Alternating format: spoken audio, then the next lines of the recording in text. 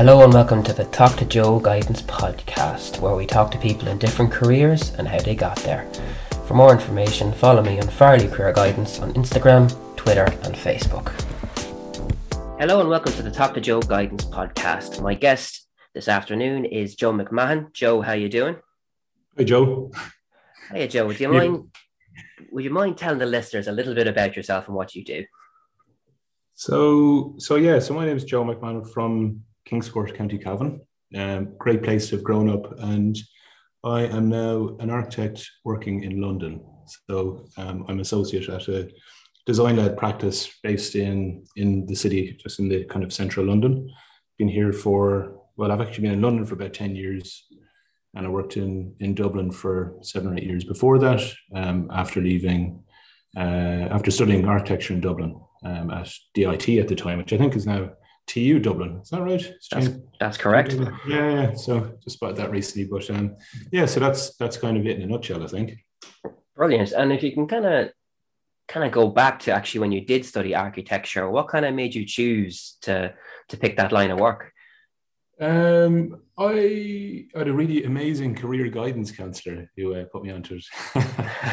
I think I was always interested in. Well, I was definitely always interested in building and making and that kind of thing. Certainly, growing up, spent a lot of time outdoors building huts and playing with Lego and this kind of stuff. That's kind of the classic that people in architecture seem to experience, that they seem to have had when they were young. But I think then in secondary school, when I started thinking about what I might like to do in university, I wasn't really sure at first. And the only thing, I guess, when I really started thinking about it was kind of something like architecture. I started talking with career guidance and, that kind of combination of maths, which I was really interested in, and art, which I was really interested in.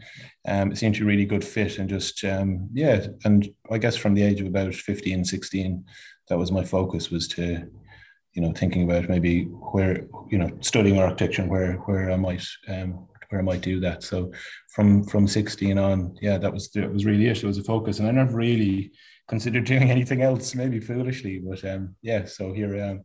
I don't think I regret. I'm pretty happy with the decision overall. I know it's not like that for everybody, and sometimes it's kind of a slower burner for people to, need to find their way, which is also fine. So, there's lots of people in architecture who, have studied other things or taken time out after secondary school. But for me, it was pretty straightforward, and it was always what I was interested in doing. It's an interesting point you kind of raised earlier when you said your subjects that you really enjoyed were kind of maths and art. Is that kind of key to kind of picking architecture as a career, those two subjects, or is there anything else you enjoyed? Yeah, I wouldn't say. I suppose the thing with architecture is, fundamentally, it's a kind of creative profession. We're ultimately, most people are getting into it to make and design buildings, although there are lots of other strands to it. I think commonly with, my friends or people who I studied with, I think we all would have done art. We all would have done things like maths, physics, that kind of thing. Physics was really another one actually that we had to study in first year in university, as part of kind of structural design module that we did. I think both of those are really useful.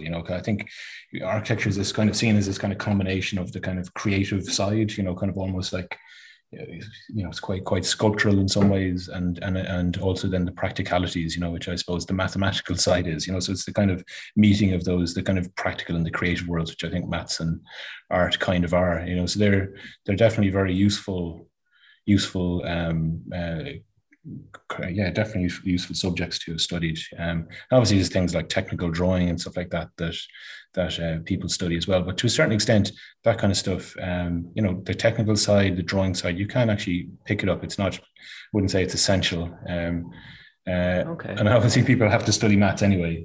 Yes, absolutely. So you probably have a choice on that front. But I know when I was in secondary school, initially for the first years I wasn't actually studying art. And then when I thought about doing architecture, I changed over to make sure that I was doing art. And actually that was really, really useful. But I needed it as well as part of the process for applying to DIT at the time. So there was an interview process as part of that course, and part of that obviously would be assessing your kind of suitability for the course. And obviously having art was definitely beneficial, and being able to show them drawings and paintings and things that I'd done. Yeah, it was definitely helpful. And as I said, it's a creative course, so it kind of seems like a really good fit. Brilliant. You mentioned earlier there's an interview process. If I can kind of take you back to your actual college experience, what was that like for you? So when I was, I was delighted to get into college. I was delighted to get into DIT, which is it was the one I was hoping to get into. I mean, when I was applying at the time, there really was only two choices to study architecture in Ireland, well, in the Republic, which was DIT or UCD. There was also, and still is, course up in Belfast, Queen's Belfast, and I think now there's other really good courses down in Limerick and Cork, and obviously lots of other options like architecture technology. But yeah, DIT was a really good course. I think at first, I would say probably at first I was a little bit complacent in first year. I wasn't really as focused maybe as I should have been. So first year, I just about scraped it, I would say. So I'd say people going in who are going to university should really, prepare themselves, get into the right mindset so you can hit the ground running when you get there. I was quite lucky, managed to get through. But after that, then it really, I kind of learned my lesson, and it really picked up after that. And I really, really enjoyed it, actually. It's tough. I think architecture it's kind of, it's definitely long hours. You spend a lot of time, unlike other courses, you spend a lot of time in the studio. So, some courses are based, more lecture based and kind of based in the library, whereas architecture, we do have lectures and time spent in the library studying, but a lot of our time is spent in the studio, designing and developing our projects. So each year we would have worked on up to about 4 individual projects throughout the year. From things like, I think some of our first projects in first year were things like designing a house on a beach, and then up to final year where you're developing your thesis project, which is basically one project across the whole year. And mine was a kind of a library and community project in Dublin. Okay. But yeah, I think that's kind of it. Kind of through that, you make some really good friends, actually. So some of my best friends are friends that I made in university, because we just get to know each other so well, because we're in there, 6, 7, 8 longer hours a day, spending a lot of time together. So yeah, it was a really enjoyable course, really enjoyable course and fun course. But it's tough, and you need, although you're working very hard, you do need to try and reflect and kind of step back sometimes and see, think about really what you're doing, so you don't get too wrapped up in it, and kind of, you need to be careful about, taking breaks and, just to look after yourself in that way. But yeah, very enjoyable time.